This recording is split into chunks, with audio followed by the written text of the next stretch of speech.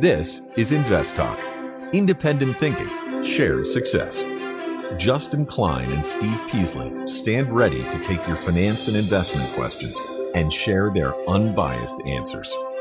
Invest Talk is made possible by KPP Financial, a registered investment advisor firm serving clients throughout the United States. The clarity for your path forward starts now. Here is KPP Chief Executive Officer, Financial Advisor, Justin Klein. Good afternoon, fellow investors, and welcome back to Invest Talk. This is our Monday, August 8th, 2022 edition. I'm Justin Klein, and I'm excited for this hour with you, answering your finance and investment questions, which you can reach out to me anytime, 24/7, and leave your message after hours, or you can call live during our 4 to 5 Pacific time live stream. Now, my focus point concerns the story behind this headline. Gen Z may be getting bad financial advice on social media. And, the title of the article is Gen Z, but frankly, we all kind of use social media to some extent for the most part. And that likely means you're seeing some level of financial advice.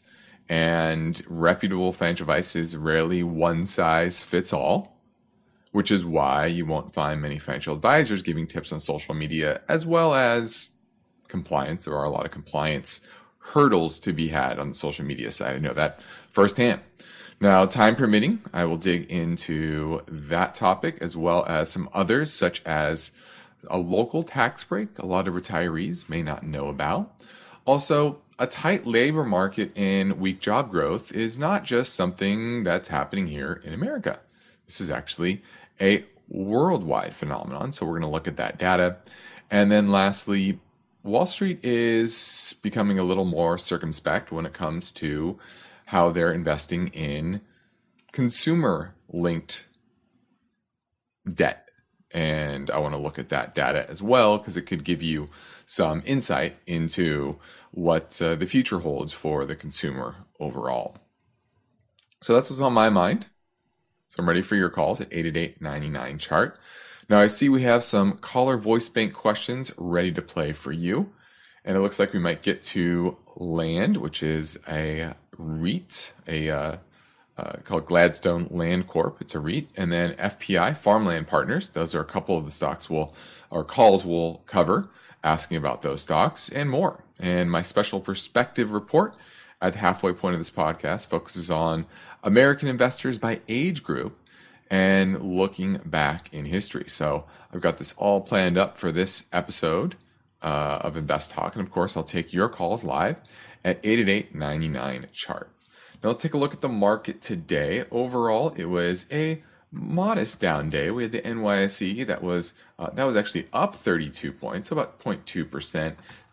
The S&P, that was down 5 points, about 0.1%. So depending on which index you look at, the Russell, that was up 19 points, about 0.1%. So it really depends on what you're talking about. Overall, I would say it was now that I look at it, it was a modest up day broadly, even though the S&P was down a little. A continuation of this kind of grind higher, getting those shorts to cover that were heavy just about a month or so ago. That was very pessimistic on the market, and just reminds you that when the headlines start to clamor aggressively on one narrative, like we were a month ago talking about a recession and how bad the market was, etc., oftentimes that is at least a near-term catalyst for an inflection the other way.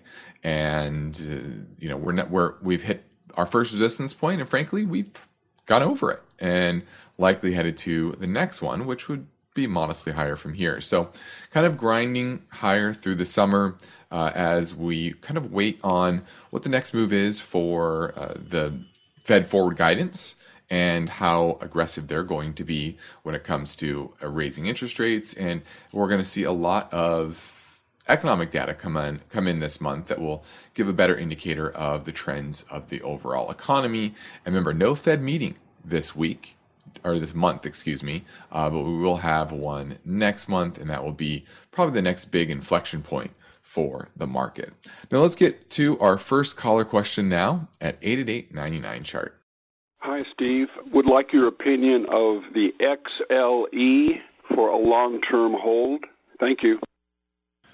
Well, XLE, this is probably the most popular energy ETF out there, and it's pretty low fees, but it's also fairly concentrated as well.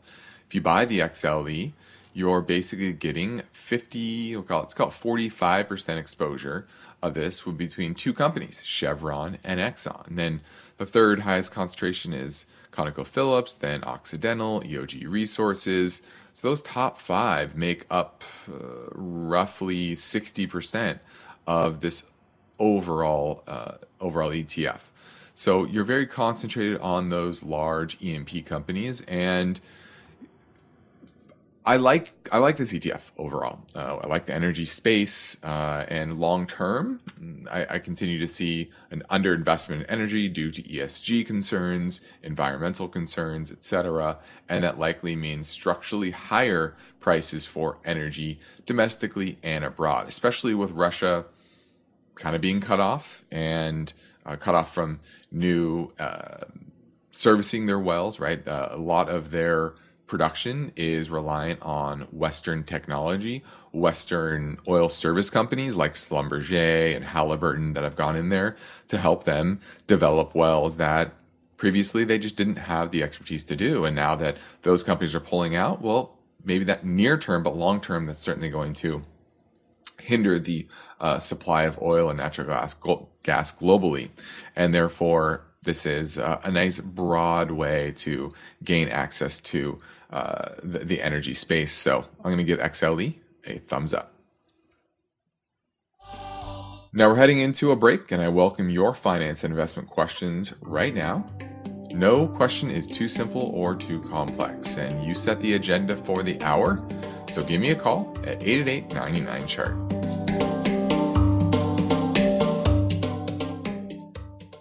Why do listener questions make Invest Talk better? Which of these would you recommend? Because each caller presents fresh questions in their voice. I was curious if you still think aluminum has a ways to go from here. When do I know the right time to take profits?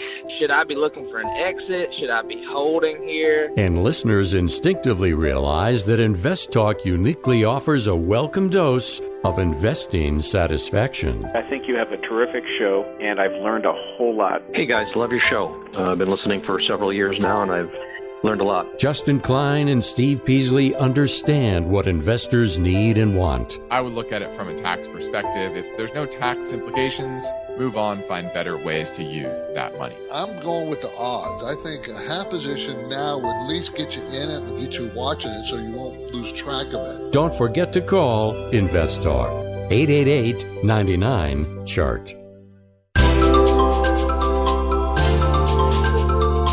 No two portfolios are alike, and every investor has a unique set of circumstances. The best way to get answers that correspond with your situation is for you to submit your questions to Steve Peasley and Justin Klein. The 24-hour listener line never closes, so don't forget to call Invest Talk, 888-99-CHART.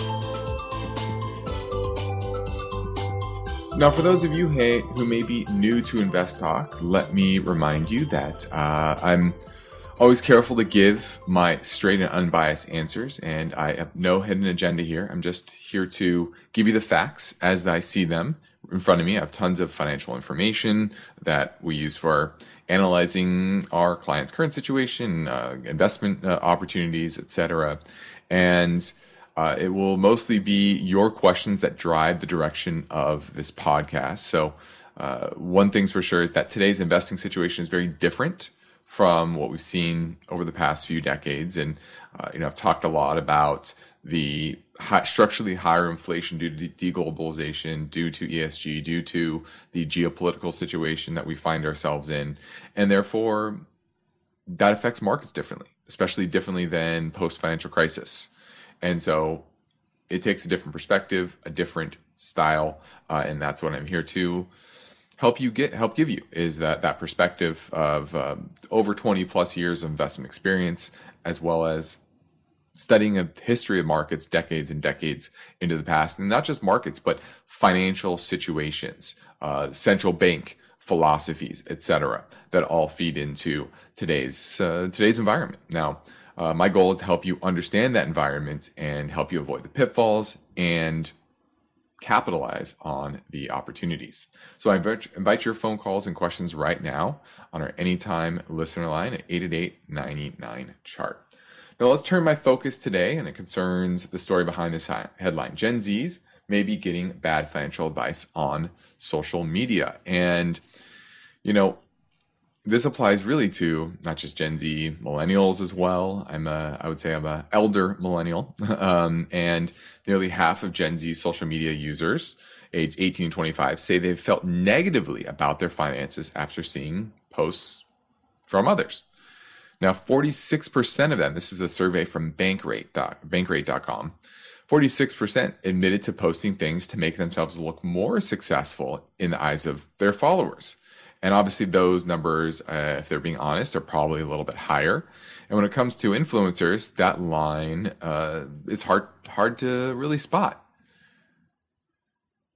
And many of them are dispensing some sort of financial advice. Gen Z investors say they're more likely to get financial advice from TikTok, 34%, YouTube, 33%, than from an actual financial advisor, 24%. So clearly they're leaning on these platforms to give them some sort of advice. Now, young people are listening to this advice, and what they don't realize is that there's not one size fits all for everybody. Everyone's goals are different. Everyone's current situation is different. Everyone's risk tolerance level is different. So that's one problem. And there's this natural thing that happens when you're watching social media and somebody is speaking frankly, directly into the camera. And this interaction that feels very genuine and very intimate, it creates a sense of trust. And our brain is wired for that.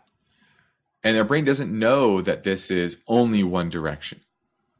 Our brain feels like that person is talking to them. And throughout human history, if you were able to look into someone's eyes, it was in person. It was the only way to do that for 99.9% of human history. And so you combine that trust with the fact that most people feel insecure about their ability to manage their finances. They feel like they don't know enough, and they want to learn more. And so people typically don't stop and think critically about the advice that's being dispensed on social media.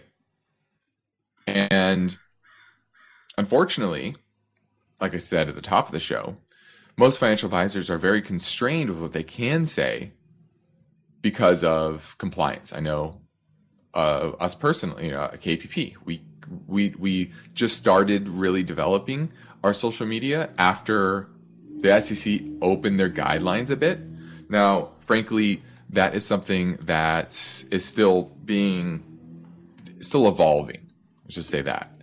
And so we're still constrained now, less constrained than we were before, because the SEC is, getting a little more comfortable with the things that happen on social media. But that's one problem.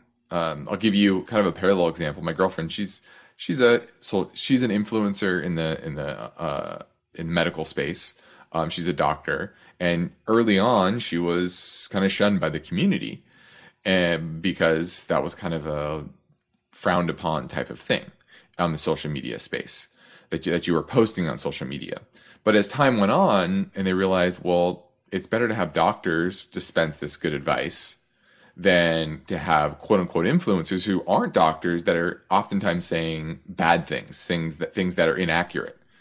And the medical community has started to embrace doctors more and more getting on social media because they rather have those doctors who are well-trained, have degrees, dispensing the advice. And so that's kind of the same type of thing that's happening here, except because of compliance, it's very difficult for real financial advisors who know the broad spectrum of pros and cons of all different asset classes and investments to actually go on there and give good advice. And so if you're seeing financial advice on social media, just try to be a little skeptical and do your own research. And just because it may feel like you have some connection with this person because you saw their video, they were looking straight into the camera, does not mean they were actually giving you the full kind of ins and outs of what to think about when making that decision. So just a little heads up there and make sure you do your own research. Now we're heading into our first major break. So give me a call. This is Invest Talk at 888-99-CHART.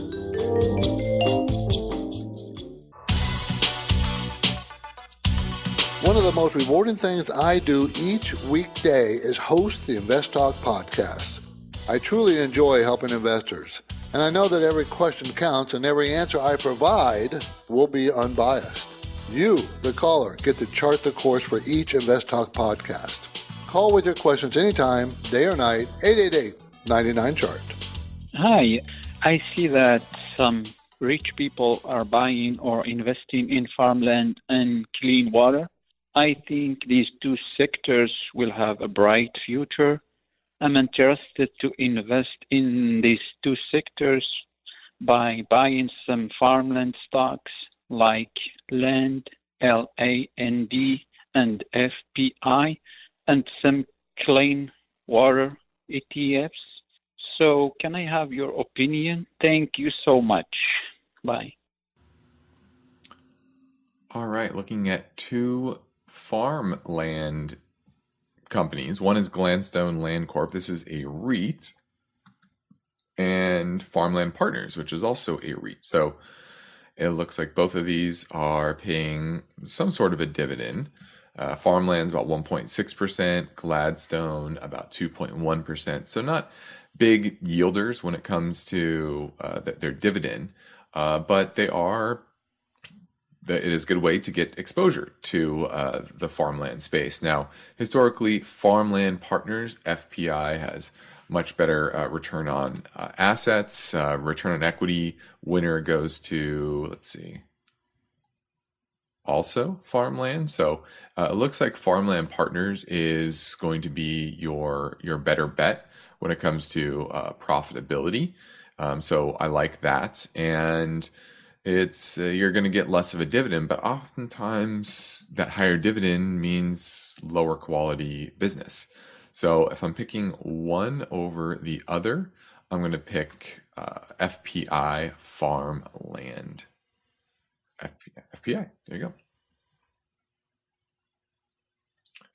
Now let's move over to taxes. And many seniors are moving to property tax free states or low tax states, And Florida is a good example, but there are many tax friendly states that are out there. But what's interesting is that many retirees are not aware that there may be some local programs just in their own backyard that will help reduce things like property tax. And they're all over the country, all different types, depending on your local municipality. And there are hundreds of tax relief programs for seniors, veterans, low-income families, and others. But typically your local government's not going to reach out to you and explain to you how to apply for these breaks because they want the tax revenue. So a lot of people just don't know these programs exist. So there's programs like the homestead exemption, property tax, property assessment freeze, exemptions of spouse of peace officers and firefighters killed in line of duty, disabled veterans exemptions, some for individuals who are permanently disabled, as well as specific ones, for residents that reach certain ages, 62, 65, 70, and the age-related exemptions provide tax breaks above and beyond these other exemptions. And in some cases, the amount of property tax relief is linked to earnings. So that's something that to consider as well as what your overall earnings are. Now, there's a few ways to look this up. The Lincoln Institute has a property tax database that you can look up, as well as AARP. They actually have a service that's offered in 13 states, and they're expanding it. And it's called the Property Tax Aid Service, and volunteers help individuals apply for this property tax relief. So I wanted to highlight this because this can be pretty important if you're trying to budget for your retirement years and you want to live in a certain area. Maybe it's you staying in your current area, or maybe it's moving closer to family, or maybe it is moving to a low tax state. You want to make sure you are fully aware of all the tax benefits, especially as you get older, maybe hitting these tax breaks and making sure you know what those tax breaks are in each local municipality. Now, let's pivot over to the iTunes question of the day. NB says, I'm looking to add SCI to my portfolio on a recent drop I've been following for some time and like it, and says that death rates have been falling, and that worries him a bit. And I actually would argue the other way around. Even pre-COVID, we saw the life expectancy here in the U.S. start to level off a little bit, and it's certainly not gotten better. Post-COVID, obviously a lot of people passed, unfortunately, because of COVID, and some people have long COVID from getting the virus. Others have problems from the vaccine. I read a recent report on that 15% of people were diagnosed within months of getting the vaccine and some sort of medical condition of various types. Personally, I'm one of those. So, I'm seeing, and the long-term effectiveness of the mRNA platform is after about 6 months is not very good. So that's kind of those are kind of the negatives of long-term life expectancy in the post-COVID world. And then the positive is that what was the positive? There was a positive. I had a positive. Oh, the positive is that the virus looks to be mutating to become less virulent, meaning less deadly. So that's a positive, that even though it's probably going to be a thing that's with us for a long period of time, it's becoming less deadly. So that's a positive.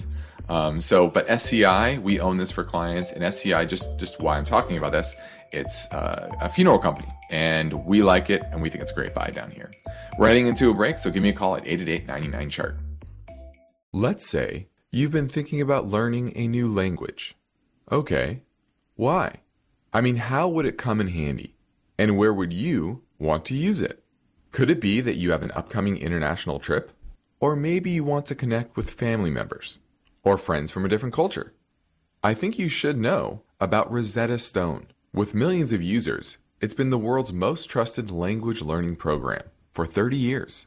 Rosetta Stone is available on your desktop or as an app with Audio Companion and the ability to download lessons offline. Rosetta Stone truly immerses you in the language you want to learn. It has a built-in, patented speech recognition engine called True Accent. So as you practice speaking, you'll get feedback on how well you pronounce words. With Rosetta Stone, you pick up a language naturally, first with words, then phrases, then sentences. It's an intuitive process designed for long-term retention. You really learn to speak, listen, and think in your new language. Rosetta Stone is an amazing value, so your special skill set is within easy reach.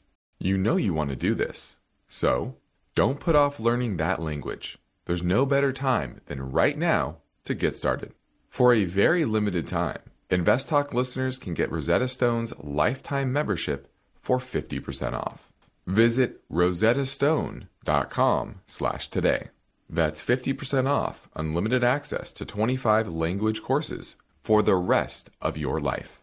Redeem your 50% off now at rosettastone.com/today. At this point, I think almost everyone has heard how generative AI promises to bring us to the next industrial revolution. AI is already shaping society with an impact on daily life that echoes the transformative significance of electricity or the internet. As we take steps to embrace the potential of generative AI, we need to remain vigilant with regard to its exploitability. This is where HackerOne comes in. HackerOne's AI Red Team addresses the novel challenges of AI safety and security for businesses that are launching new AI deployments. The HackerOne approach involves targeted offensive testing by harnessing the collective skills of ethical hackers who are proficient in AI and prompt hacking. In short, AI red teaming is the practice of stress testing AI models and deployments to make sure they can't be tricked into providing information beyond their intended use, and that security flaws can't be exploited to access confidential data or systems. HackerOne seamlessly integrates with your existing tools to enhance communication and collaboration across development, security, and IT teams. So, stay ahead of the game in the battle against cyber threats with HackerOne's attack resistance platform. Learn more at hackerone.com. That's HackerOne.com, hackerone.com.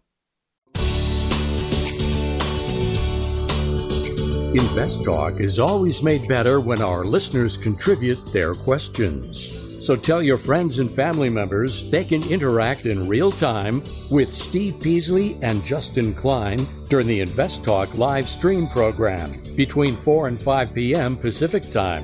Or they can leave their questions anytime, 24/7 in the InvestTalk voice bank. 888-99-CHART. We're going to go talk to Richard in Valencia looking at VNQ, which is a REIT ETF.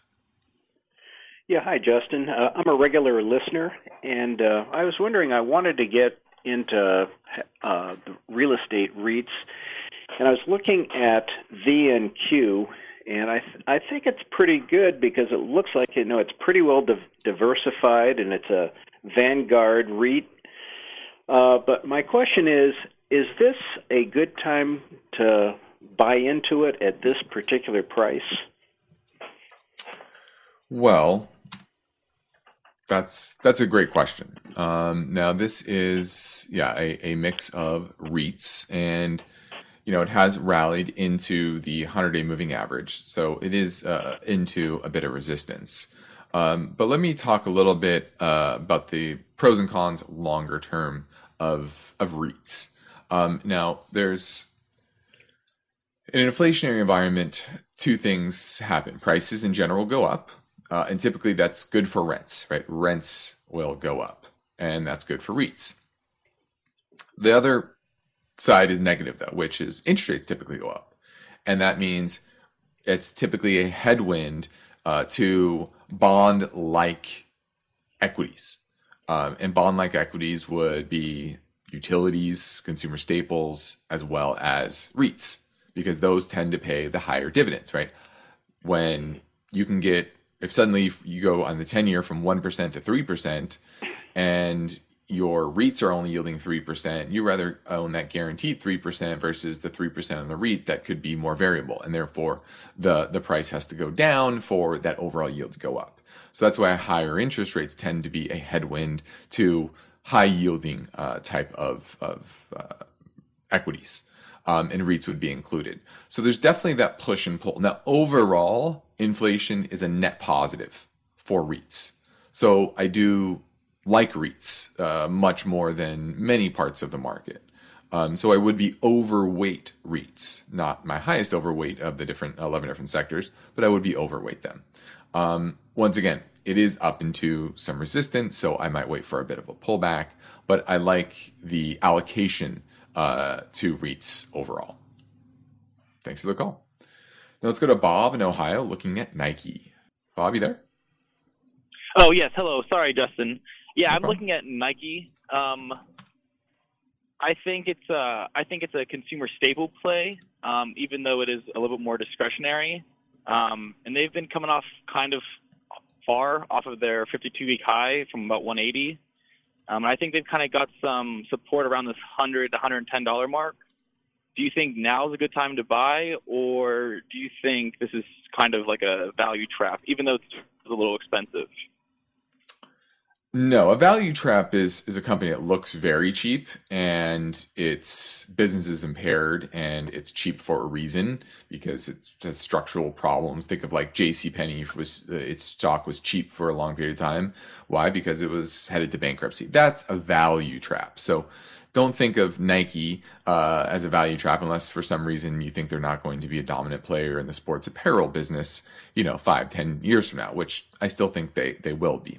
Now, this is a name that is on our watch list as well. And you're correct. There is some support around the $100 level, and it has bounced from there. The issue, though, is that it's in a pretty weak bounce. And so technically hasn't given me a lot of confidence that this is the right turn.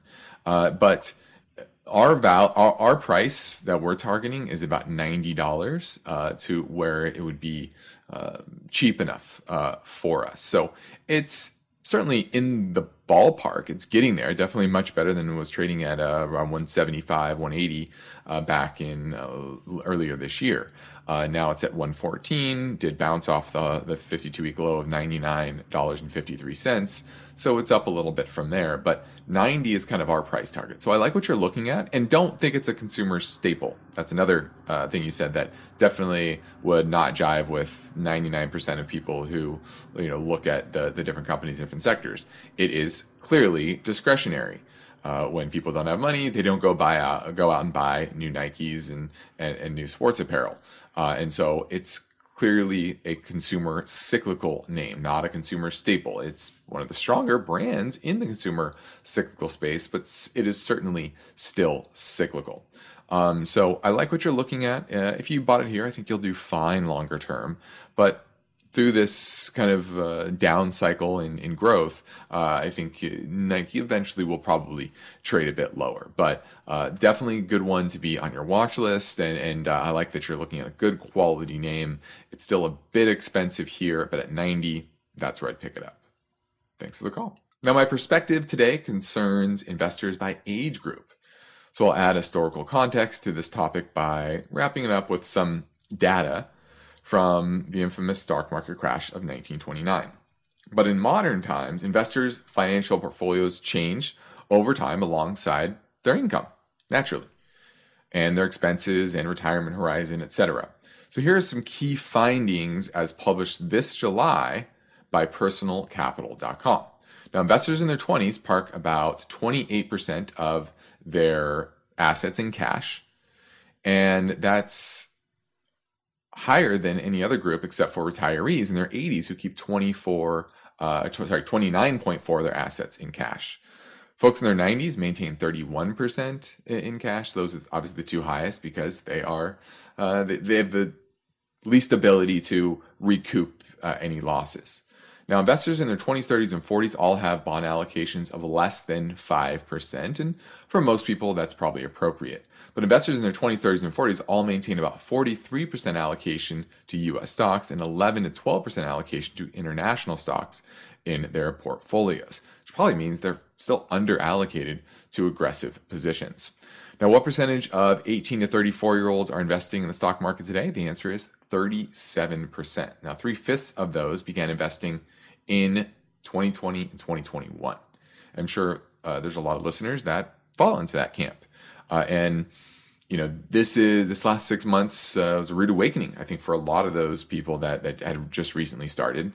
And that's why I always encourage people to not jump in with 2 feet, because typically they lack perspective. New investors lack perspective of what good and bad markets are. They typically only look back a short period of time to get their perspective. And short period is 2, 3, 4, 5 years, which is very, very short in the grand scheme of things.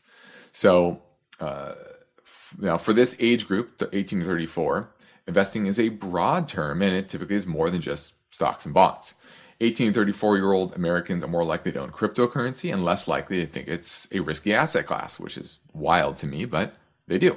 Now, 15% of that group say they own cryptocurrency versus 11% of 35 to 64-year-olds, and only 4% of those 65 or older. Now, 29% of that group say investing in cryptocurrency is high risk. Only 29, crazy, versus 46% of the 35 and older, and 63% of the 65 and older. So clearly, the older you are, the more perspective, the more time you've seen the ups and downs of investing, and knowing that there are high risk investments, and cryptocurrency is clearly one of them. Now, according to Pew Research data from 2016, the latest available data, and it shows that some 19.6% of households headed by Americans 75 or older own stocks. 19.6%, that's it. 14% of American families are directly invested in individual stocks. Only 14%. Wild. Now, 52% of American families have some level of investment in the market. 52%. Most of this comes from a 401k of some type. Now, going back to 1929, though, the stock market lost almost one half its value, plunging many Americans into crisis, financial ruin. But only approximately 10% of American households held stock investments and speculated in the market. So think about that 10% that speculated really destroyed the economy for everyone else. Nearly a third of Americans back then, that was only 93 years ago, would lose their lifelong savings and jobs ensuing, creating the Great Depression. Now, almost no one alive today was around during that crash. So today's investors, no matter their age, have no memory of that crash or depression. And that goes back to kind of the fourth turning thing. That's why there is the complexity of various eras of human lives and the human condition, because eventually the people that learn the lessons of the last major crisis, right, the Great Depression, World War II, they're no longer around to teach everyone else about the pitfalls. And that's why you go through these crises. So I encourage everyone to read that book. It's a great one. Now let's get things back moving to the Invest Talk voice bank at 888-99-CHART. Hey, Stephen, Justin. This is Noah in Orlando. I had a question about the EV trend, hopping on that bandwagon. About a company, BWA. Looking at its fundamentals right now, it's looking pretty attractive to me. Just wanted to get your guys' take on it. Thanks. Appreciate it. Bye. All right. Looking at Borg Warner. And this is an OEM manufacturer of components that go into light vehicles. So they basically make parts for the Fords and GMs of the world. And clearly, any of those companies are going to start to cater to the EV sector in order to help with that transition of that, Ford and GM and the like are transitioning to. The company's largest customers are Ford and Volkswagen, 10 and 9% of revenue, respectively. 35% of the revenue comes from Europe. Asia is 35%, North America is 29%. So that's kind of how it spreads out. But they do make emission systems, powertrain sensors, gasoline ignition technology, cabin heaters, battery heaters, etc. So it's definitely not just a pure EV play. And frankly, I like that. I like that diversity and the fact that they're not reliant on still, while growing, still a very small percentage of the car market. Now, if you look at historically what this typically trades at, enterprise value to EBITDA, it's right around the average. Long-term average is 6.8, median is 6.7. Guess where it's trading now? 6.7. So now what you could say is earnings are being held back because of the chip shortage, for example, and the fact that a lot of these OEM manufacturers are not able to produce as many cars as they want, and therefore, less buying of parts from Borg Warner. And so maybe there's that snapback to where their EBITDA and cash flow could rise because of that, and that would get this stock moving. But yields 1.8%, revenue last quarter flat year over year, earnings down 3% year over year. So very cyclical, business trading at average multiple. So it's kind of okay. It's not fantastic. It's not expensive. It's not cheap. It's about average. It's a good company long term. It has pretty good profitability, and consistent cash flows. So I like that. So overall, I give it a decent rating. Now now we're rolling through the hottest summer days. I know that here down in Laguna Beach. And, if you're paying attention, you're probably seeing volatility heat up both ways. We saw that in the month of June and July, and now through the beginning of August, we're getting volatility the other way. And you're seeing different rotations in the market from growth to value leading. And that means that you need to be prepared for this new inflationary world, and your portfolio needs to be set up to succeed. So I encourage you to reach out to myself or Steve Peasley at our company KPP Financial, where we practice parallel investing, and we provide unbiased guidance both on and off air. So if you want to take advantage of our free portfolio review assessment, just head over to investtalk.com or give our office a call at 800-557-5461. We love to speak to you and help you in any way. And the sooner you contact us, the sooner we can get your portfolio optimized. Now, I think we can squeeze in another caller question, so let's try. Hello, this is Jose from New York. I wanted to know, what do you think about the company Vale?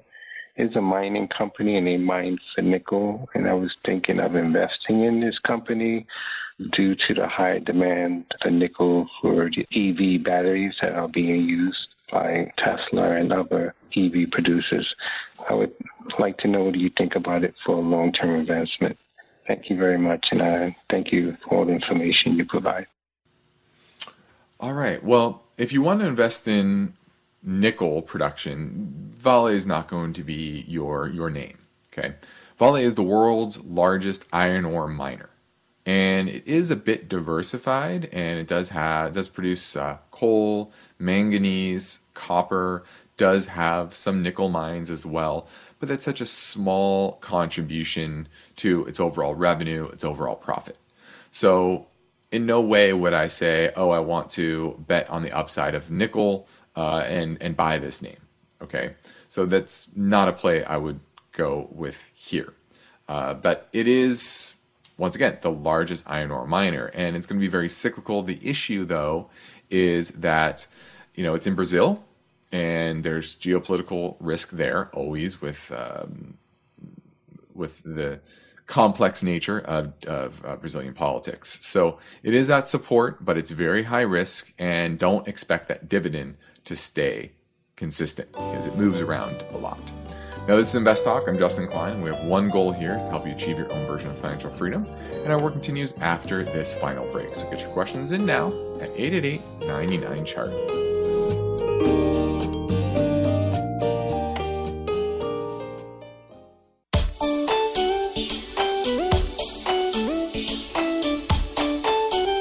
You are listening to Invest Talk. Every Friday on the program and the podcast, Steve Peasley shares highlights from the newest edition of the KPP Premium Newsletter. Listen Fridays to Invest Talk. And now, Steve and Justin welcome your calls and questions. 888-99-CHART. Hi, Steve or Justin. I've been thinking about taking some chips off the table, so to speak, in order to free up some cash, just in case we do enter a recession and see a new buying opportunity at new lows. And one of the things that I was thinking about doing was just going straight down the line and, selling, say, 5% of every holding that I have. I do have a little over 40 different positions in a range of categories. I'm moving more towards, obviously, the big, safe blue chip companies. But my question is specifically, if I were to take this strategy, if you think this is a decent strategy in the next, let's say, couple of weeks or months, would you just go straight down the line, and or what companies would you keep? What types of companies would you not sell? In other words, should I keep some of my gold mining positions? Should I keep my position in Apple, which I just fundamentally bought and decided to hold for the long term? Anyway, that's kind of where I'm going. Thank you so much. Have a good day. Well, I definitely wouldn't go straight down the list and sell 5% of each. That's not the way you want to do it. Now, how you want to do it is have a target allocation from what percentage of stocks you have versus other assets like bonds or real estate. And then you want to drill down to different sectors, how much in technology, industrials, financials, etc. And the way you want to think about that are companies, A, that typically have assets that are hard versus intangible. So intangible assets would be things you can't see, feel, hold, and touch, like what a brand is worth, what a code, the code on a computer screen. Okay. Think of hard commodities. Those tend to be hard assets, hard real estate, hard assets. So this is a decade in an inflationary world where hard assets tend to appreciate, intangible assets less so. So you want to think about in that way. And then the value sectors. So there's 11 different sectors in the market, industrials, financials, commodities. Those tend to be more the value side of the market. Okay, whereas communication services and technology, that's more on the growth side. Okay. Now, Apple, good company, we own it for clients, that's a very high quality name. So that might be the only technology company you own though, right? Or one of just a couple. Okay. And then you want to be, as you see the market rally, and maybe you are far from that goal allocation, you start to trim slowly positions, either eliminate them, lower their overall percentage of your portfolio, and then start to reallocate to your ideal target. So that's how you manage a portfolio. You don't do anything across the board, 5% of each position or something like that. That's too willy-nilly. That's no plan. That's just guessing at a default. And you don't want to be investing by default. You want to be investing tactically. You want to be investing strategically. Okay, so hope that helps give you some guideposts on how to think about your asset reallocation. Okay. Now, lastly, I want to get to another driver of inflation longer term, and that is a shrinking workforce. And that's not just here in the US. You have the jobs number and you have low unemployment, et cetera. But those low unemployment numbers and weakening economy is not just here in the US, it's abroad as well. Obviously, Germany, their growth has stalled over the last few months due to energy supplies drying up, but also that the unemployment rate remains close to a 40-year low. And almost half of companies say worker shortages are hampering production in some way. And the jobless rate in the wider Eurozone is also at a record low. New Zealand's economy, it shrank in the first 3 months, but the jobless rate stays at 3.3%. And so what you're seeing here is a demographic situation in the broader developed world that is becoming more like Japan, not as extreme as Japan, but more like Japan. And a lot of this has to do with shrinking immigration in Europe, in New Zealand. Here in the U.S., the annual immigration from 2015 and 16 was 1 million. Now it's 250,000. Okay, so older workers are continuing to leave the workforce, and so this demographic situation is another thing that's compounding the inflation issue around the world. Along with the deglobalization, along with ESG, along with what's happening geopolitically. So just want to give you a heads up on that and the drivers of what you're seeing in the real economy. I'm Justin Klein. This completes another Invest Talk program. Steve Peasley and I thank you for listening. We encourage you to tell your friends and family about our free podcast downloads, which you can find anytime at iTunes, Spotify, or Google Play. And be sure to rate and review on iTunes. And we did cross the 44 million mark over the weekend. So thanks to you. Independent thinking, shared success. This is Invest Talk. Good night. Invest Talk is a trademark of KPP Financial. Because of the nature of the interactive dialogue inherent in the format of this program, it's important for the listener to understand that not all comments made will apply to them. Specifically, nothing said shall be taken to be investment advice, or shall statements on this program be considered an offer to buy or sell security. Because such advice is rendered solely on an individual basis and at times will require that the investor review a prospectus before investing. Invest Talk is a copyrighted program of Klein, Pavlis, and Peasley Financial.